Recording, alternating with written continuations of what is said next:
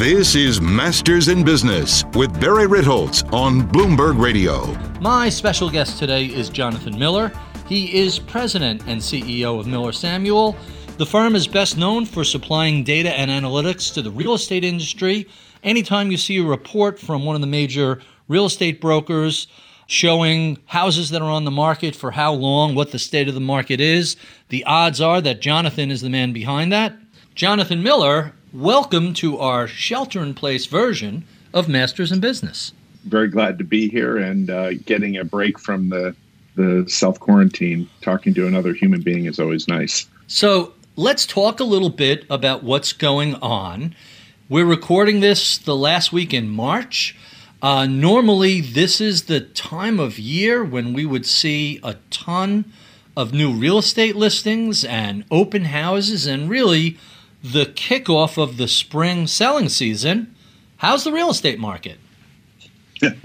It's interesting. The fact is there's very little data to test the water, so to speak. Really, the only thing we're seeing right now that is in real time, because real estate generally is a much slower moving type of asset class, is the change in patterns of listing inventory. So, for example, in Manhattan, for basically since the beginning of time, inventory rises from year end of any given year, whether it's a weak or strong market, through the end of March. And over the last 5 years, it's averaged about a 10% increase, plus or minus a couple percent every year. And this year it's down 9%. So we're not seeing people put properties on the market. And that literally is one of the only valid data points right now in the housing market, at least in New York. We're seeing stories about contract activity, but that's actually misleading because contracts typically, I think when people think of a contract, they think of, when buyer and sellers sort of shake hands and, boom, that's the contract. But the reality is the contract data that we're seeing now represents 2 to 3 weeks ago. An offer is made, it's accepted by the seller, and then you have, or vice versa, and then it goes to the attorneys and takes a couple of weeks. So I really think next week or the week after is when we're going to start seeing the real slowdown in activity. So real estate on a big lag. Last week I saw a really amusing article on Bloomberg News. People are still putting their mansions on the market.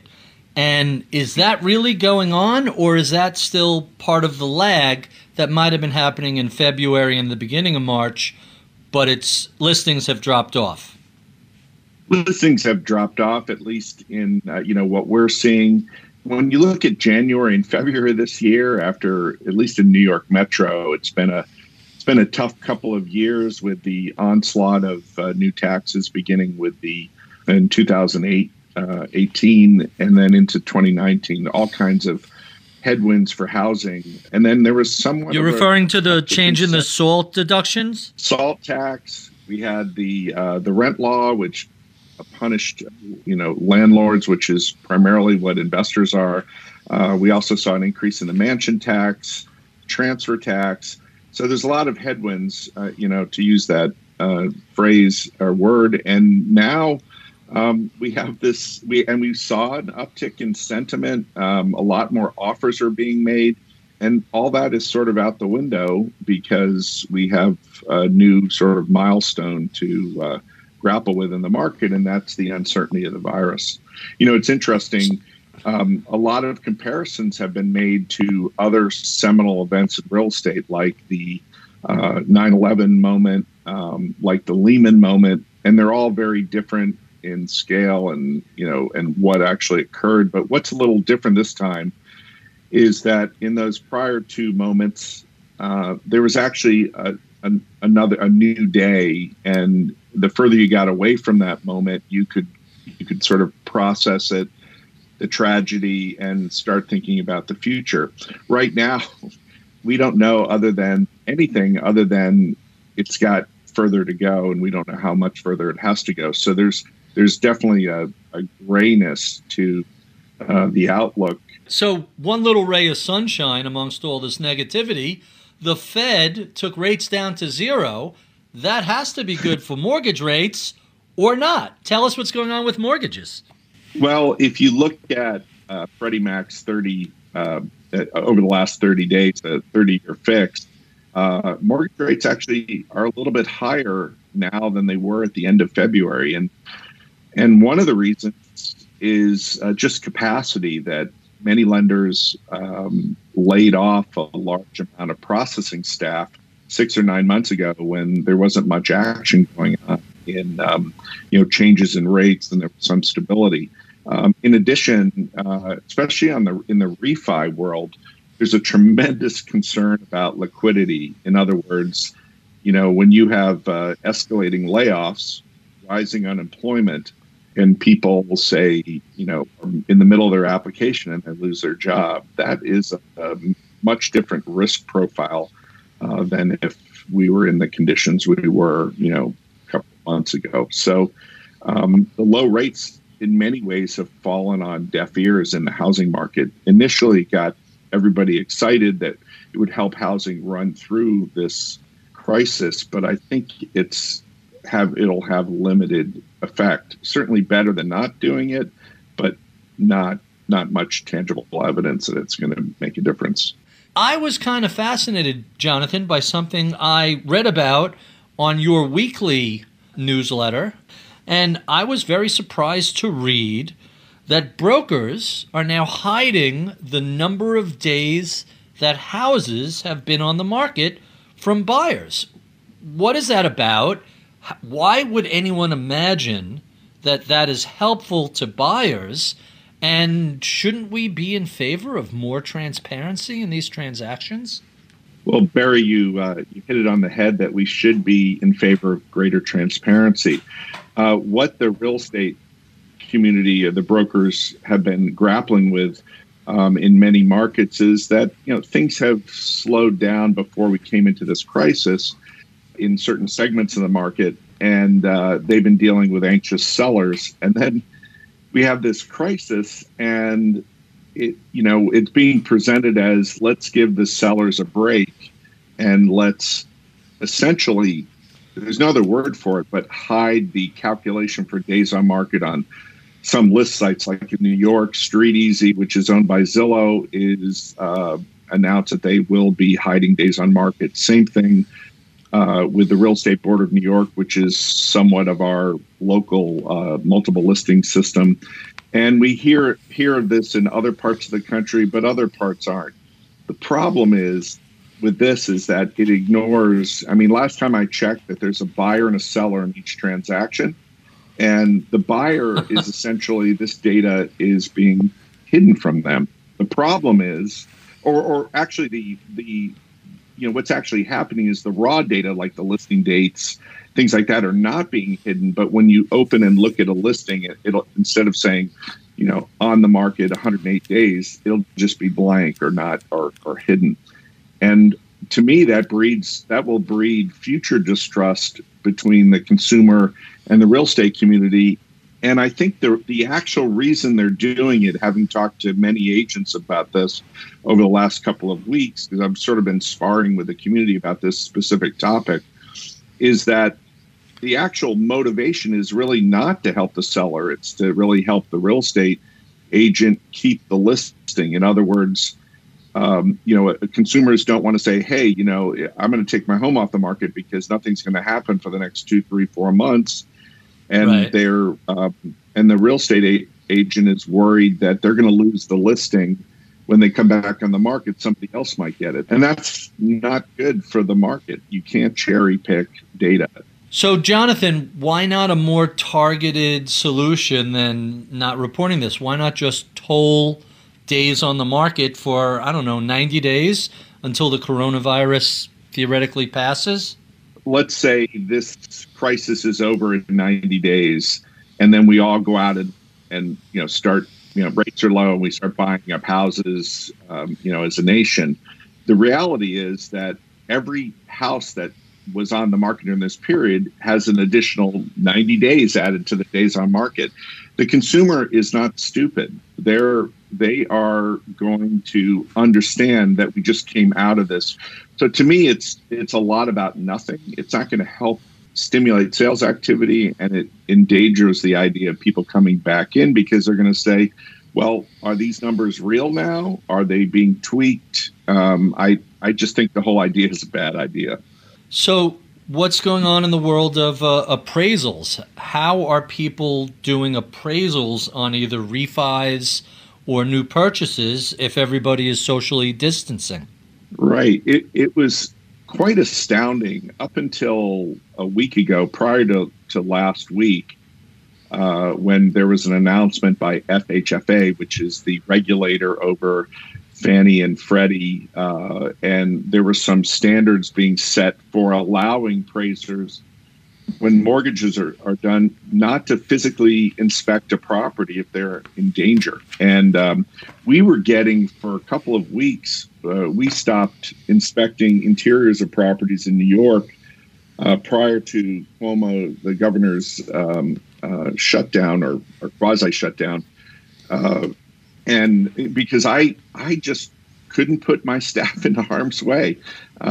We had a couple of close calls, and it seemed crazy, especially when it became apparent that you don't have to be symptomatic to be a carrier. So not only are we putting our staff into harm's way to do an inspection on a mortgage appraisal, but we're also putting the homeowner or the occupant of the home in danger. So that seemed out of the question. So there was a stalemate. And across the agencies in the mortgage spectrum, appraisers were rapidly growing numbers, pushing back on being forced to do appraisals, interior inspections. And so essentially what is coming out of all this pushback is that there are different types of alternatives, something that my firm is doing a lot of in New York, because our risks to our appraisers are going on public transportation. It's not that they're in a car, insulated, driving up to the curb. That's really not an option in New York, as it might be in the suburbs. So that what's happened is there's been these solutions that are evolving, and now we're doing essentially what are called desktops, where you're sitting at your desk, and we're actually getting photos from the homeowner. All this is less than a full interior inspection by a professional, but the idea, and I think the government's thinking, is that it helps liquidity, keeps things moving forward. What they're not is they're not on cash out refinance. They're not waiving the interior inspection requirement, so that makes it all problematic.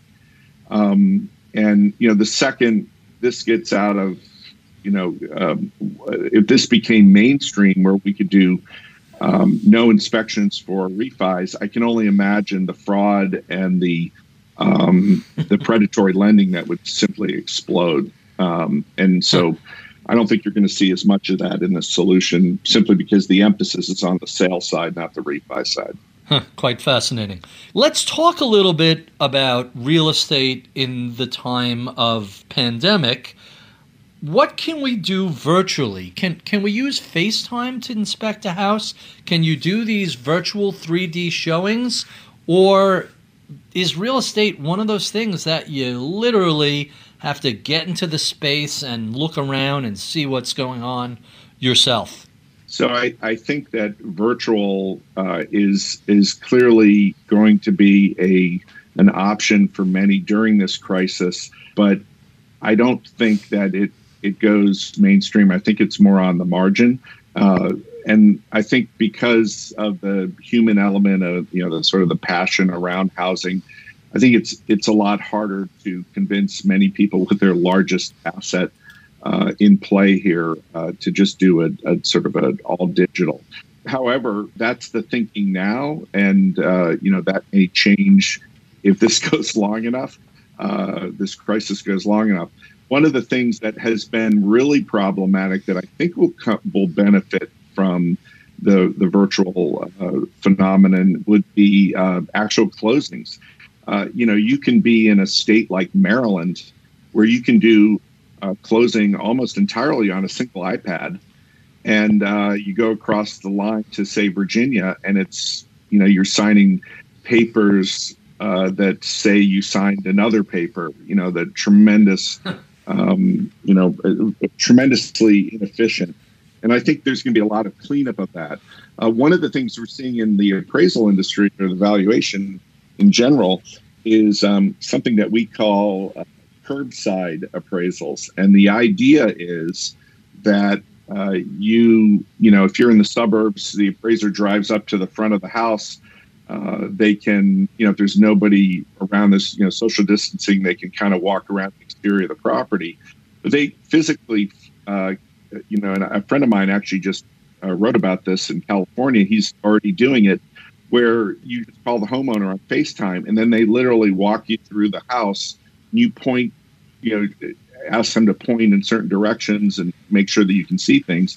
And then while you're doing it, because you can't capture the video with FaceTime, and I'm sure there'll be alternatives, or there is an alternative.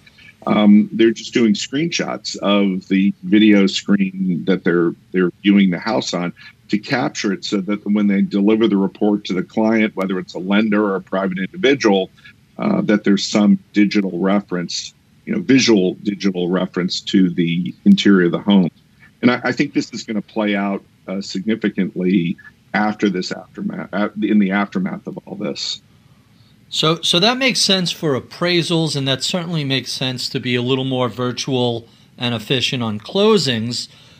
But I keep coming back to the issue of how every piece of property is unique.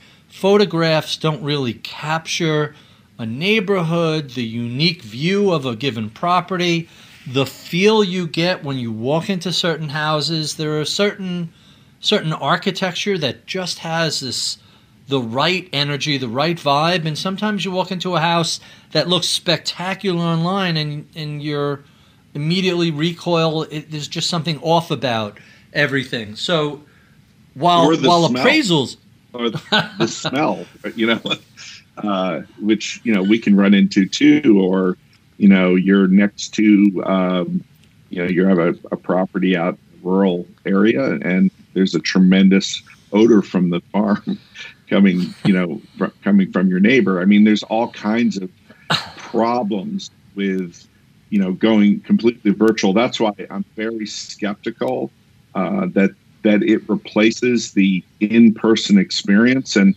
I know the appraisal industry itself is very worried that banking will just go all virtual and then worry about the consequences later in terms of collateral valuation. That I'm not that worried about that, but I certainly is a concern. And for homeowners, I just have a hard time processing, and maybe that's just me, of a first-time buyer just buying something online. That's challenge enough with a car, doing it the first time. But a house, I think, is a little bit more. There's more intangibles. There can be little doubt about that, and we haven't even talked about inspections, where someone literally has to come and look at the foundation, look at the roof, look at the plumbing, the electrical system, all the machinery. How can you possibly do that virtually? You can't, or anything you do is something less than an inspection, and the something less could be a little less or dramatically less, and that's the problem. One of the things that if this carries on, this crisis carries on longer than anybody thinks, and we have a severe economic, meltdown, or whatever you want to call it, going forward, there's going to be a tremendous amount of cleanup on the other side in terms of foreclosures and workouts, and properties that shouldn't have been purchased for what they were purchased because the property is not what it appears. I think that there's a lot of concern about that. I just have to share a funny story with you. You've been to my house. I've been here almost 6 years. When we first saw this house online, there's a whole long story I'll spare everybody, but I had set up a Zillow alert. I want a contemporary house either near the water or near the woods, with the master bedroom on the ground floor, the laundry room on the ground floor. and I wanted it to be contemporary. And I kept on getting these crazy $30 million mansions in East Hampton. To find a regular house like that was rare. Lo and behold, our house in Locust Valley pops up, and we go to see the house, and every time we go to visit the house, the owner is cooking something. They're frying bacon, they're baking muffins or cookies. I mean, we visited the house 7 or 8 times, and no matter what time of the night or day, stuff was being cooked. And we get the engineer's report, and it says part of the roof has been replaced. It's a contemporary house with a flat roof. Of course, flat roofs are a big pain in the neck. And the engineer says, this was repaired. You should, and the house is 30 years old. You should plan on replacing the roof sooner rather than later because it's going to be a problem. Lo and behold, we move into the house, and within a week, you could smell the mold. You could smell, mold is really the wrong word. You could smell the dampness from the leaking roof. And fast forward 3 years later, we replaced the entire roof of the house. It was not inexpensive. The smell was the frying bacon. That was the hint. They were covering something up.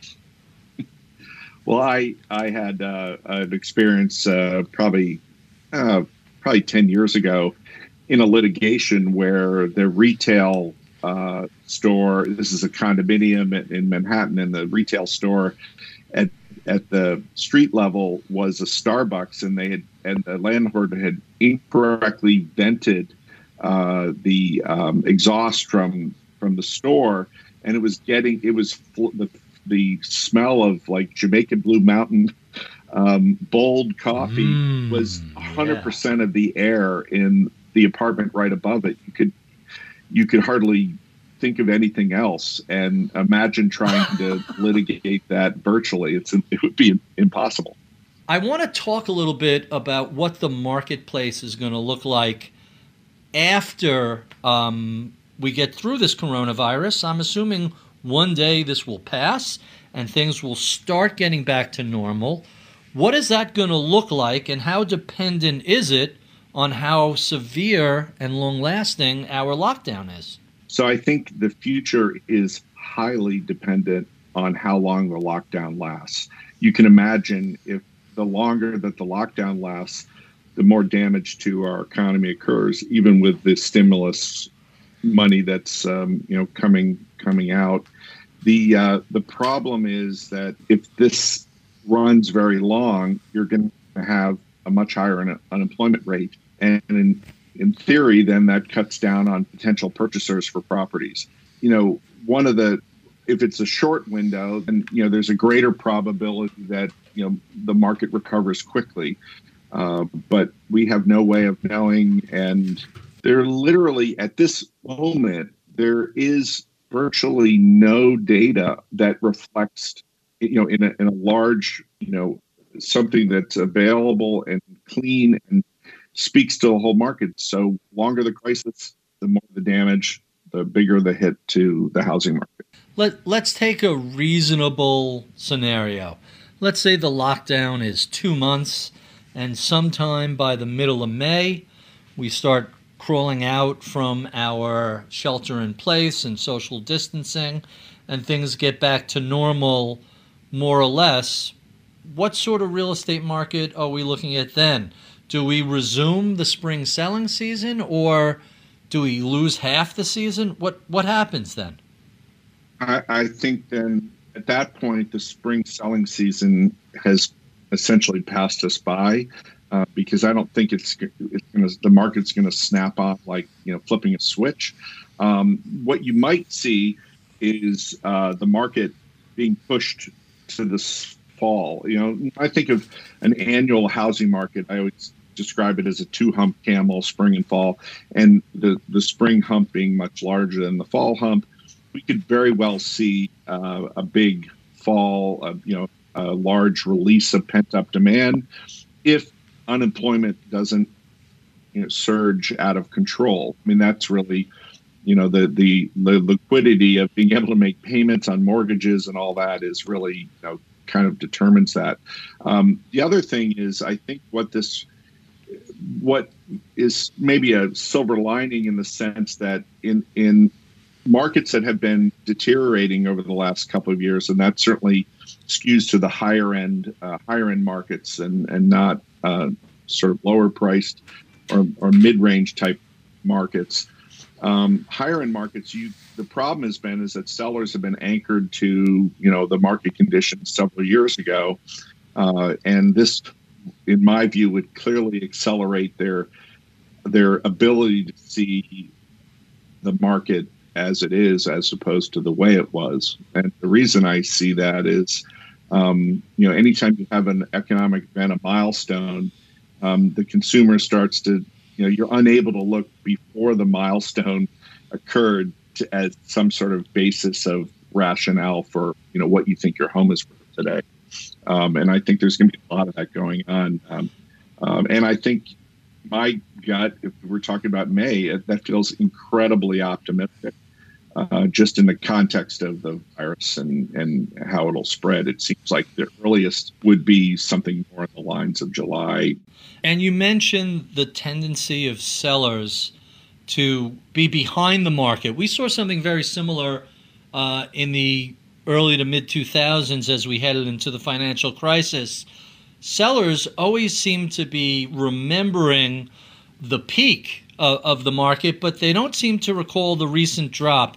Is that just a persistent quality of real estate that people want to get the top and they not paying attention to what is actually taking place within their local market? Especially in a multifamily market, in a city where you might have properties in the same unit line. You own 15A, 20A sold 3 years ago for X. So you want to be 5 or 10% more. This is very common, even though they missed, that there was some sort of, big downturn in the market. They're looking in public record and saying, well, that's the last sale. And the problem with that is that it takes seller that's anchored to the wrong number 1 to 2 years, at least in my observation, to decouple or de-anchor from that incorrect number, not feel like they left money on the table at the closing. And now we have, and I think that's one of the reasons why in New York anyway, we saw this uptick in sentiment in January, because the sellers just went through 2 difficult years in the market with all the new taxes. And this seemed to be a fresh start entering 2020. And now that's gone. So you mentioned taxes as suppressing the real estate market the past couple of years. What about this $2 trillion bailout? I keep reading about all of these goodies sprinkled throughout that are going to help either real estate developers or real estate investors. What's in this bailout package for the benefit of real estate? Well, I think there'll be, hopefully, from what I can tell, there'll be some relief for landlords. The problem with, and this is something I'm not clear is in the bailout, is that a large portion of the real estate community are independent contractors, and they are therefore not eligible for unemployment. So this could be a real problem. I think anything coming into the economy is going to be helpful. I just don't know if it's soon enough to help small independent contractors that are going to really be challenged financially over the next 2, 3, 4 months.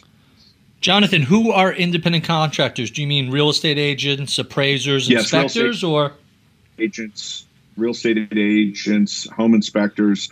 The majority of appraisers, people that are servicing the real estate industry, the vast majority, with the exception of executives, tend to be independent contractors. So they're very much at risk in going forward without some sort of help. I know there have been attempts to lobby to put this in, but I'm not clear whether that's included in this stimulus package. Quite interesting. So based on, without guessing whether this lasts till May or July or beyond that, just based on what you've seen January, February, March, What does the next 30 to 90 days in the real estate market look like? Well, first of all, I think all the research that's going to come out at the end of the, at the completion of the first quarter, it's not going to be very reflective of the conditions that have actually changed on the ground because of the lag, because this crisis is measured in days, not weeks or months. And so I think there'll be somewhat of a false positive in terms of, data that describes the conditions of the market. I think what you're going to have is this period of inactivity is going to see listings removed from the market. We're going to have a tremendous amount of pent-up demand built by those that build up, that were intending to buy, that are not worried about their job. And assuming that rates stay low, you could see some sort of release of any kind, small, medium, large, but some sort of release once the quote unquote, coast is clear. It's funny. On my blog, I wrote sort of a list of things that, might change after the crisis is over. And one of them is, I would think that everybody that's cooped up in an apartment or a house is starting to think about a larger space in the future, whether they carry it out or not. It certainly provides a little oxygen for the real estate community to think about the future. We were just having that very identical conversation about how your house is laid out and whether or not the structure of your home is going to lead to either a baby boom or a divorce tsunami after this is over. If you're in a sort of compact space that's on a small footprint and rises off of that, there's really nowhere in the house to hide. If you're on sort of a longer piece of design with a little more acreage in your backyard, well, you have a place you can go and escape from your significant other just for a break for a little bit. I'm really curious to see how our divorce infrastructure is set up and what sort of a wave of, all right, that was 30 years of marriage in 3 months, I'm out. I wonder what sort of stuff we're going to see following that. I know you have a large house with a lot of places you can hide. My house is set up like a railroad flat, so it's much longer than it is wide or deep. So if we're on the opposite ends of the house, you can't even yell to each other. You can't even hear anything. That's actually what my wife and I are in that same arrangement. Our home offices are on opposite ends of the house, and then we meet in the middle in the kitchen and have meals together. I mean, I'm simplifying it a bit, but it kind of works. That we've been doing the same thing. We try and meet every day for breakfast at 8:30, lunch for 12:30, happy hour at 5:30, and then dinner at 6:30. And depending on the weather, we'll either take the dogs out for a walk. The two of us, last week it was 65 degrees. I took the convertible out for a ride. So we're keeping a little bit of a schedule with both alone time and together time. And I've been talking to friends who have some of my employees who recently got married, and man, let me tell you, this is a baptism of fire. There's one thing to have a date that lasts a couple hours. It's another thing to have a date that starts in March and ends in July. I mean, you really find out if you're compatible with someone. People are going to really learn about their partners, and we actually, in all seriousness, we're expecting, just from feedback, a large part of our practice are legal support services. The minority, probably about a quarter of our business really is relating to, mortgage type work, refinances. But we do a tremendous amount of matrimonial type litigation, and the attorneys are getting ready because this could be a phenomenon. And I think I agree with your, about the birth rate. We could have a baby boom, and we have to figure out what to call the next generation. The pandemic boom. Well, Jonathan, thank you so much for spending some time with us. Is there anything else we haven't touched upon that you think is worth bringing to our listeners' attention? I don't think so. I think the only, sort of final point is that right now we don't really know that much about the future of the housing market, other than that we don't know that much about the future of the housing market. And this really is a developing story. We have been speaking with Jonathan Miller, President and CEO of Miller Samuel.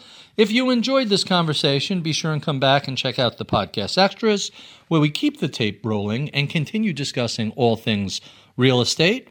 You can find that on Apple iTunes, Spotify, Overcast, Stitcher, wherever your finer podcasts are sold. We love your comments, feedback, and suggestions. Write to us at mibpodcast@bloomberg.net. I would be remiss if I did not thank the crack staff that helps put these conversations together each week. Charlie Vollmer is my audio engineer. Michael Boyle is my producer. Michael Batnick is my head of research. I'm Barry Ritholtz. You've been listening to Masters in Business on Bloomberg Radio.